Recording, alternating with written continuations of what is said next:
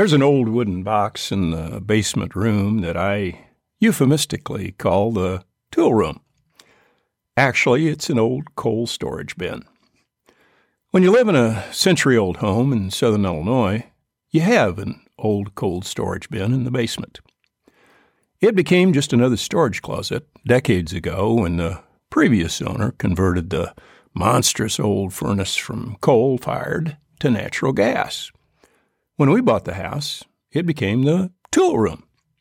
The wooden box is about the size of a shoebox.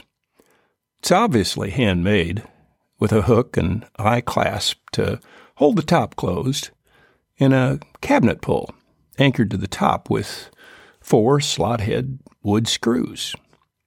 The 1-inch thick pine boards, square sawn and stained a dark walnut. It's a simple box. There's no ornamentation, no varnish, no dowels holding it together. The corners aren't mitered, and they're just nailed together. It won't ever gain a showing on PBS's Antique Roadshow as a fine example of American workmanship, at least not in my lifetime. It's just a sturdy wooden box filled with open-end wrenches, box-end wrenches, wooden-handled screwdrivers that you can't find at the hardware store anymore, and other bits and pieces of tools you acquire when you tune your own car engine and change your own oil and keep jumper cables in the trunk because the battery's a little weak. That wooden box is well over 50 years old, and many of the tools are likely older.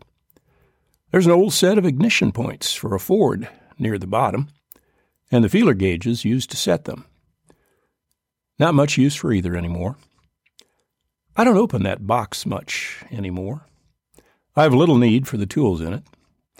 I haven't crawled under a car to change the oil or popped the hood to put in a new set of points in a long, long time, and likely won't ever again. Some of those tools are still bright and shiny after 50 years of sitting in that wooden box. Others discolored from years of use long ago. That toolbox sat in car trunks or behind the seat of pickup trucks because you knew you'd need those tools. Maybe not today, maybe not tomorrow, but sooner or later you'd need them. That box sits on the bottom shelf next to the paint cans for the newly painted house trim, hidden behind the garden hoses brought in for the winter. It sits there, waiting until the next time it's needed. My dad built that box. He measured the wood. He cut it and nailed it together. He put the hinges on the lid and the hook and eye tooth closure and the cabinet pull to open that lid. It's a sturdy cabinet pull because you carry that box with that cabinet pull. Loaded with the tools and built of that 1-inch lumber, it's heavy, so you need a sturdy cabinet pull.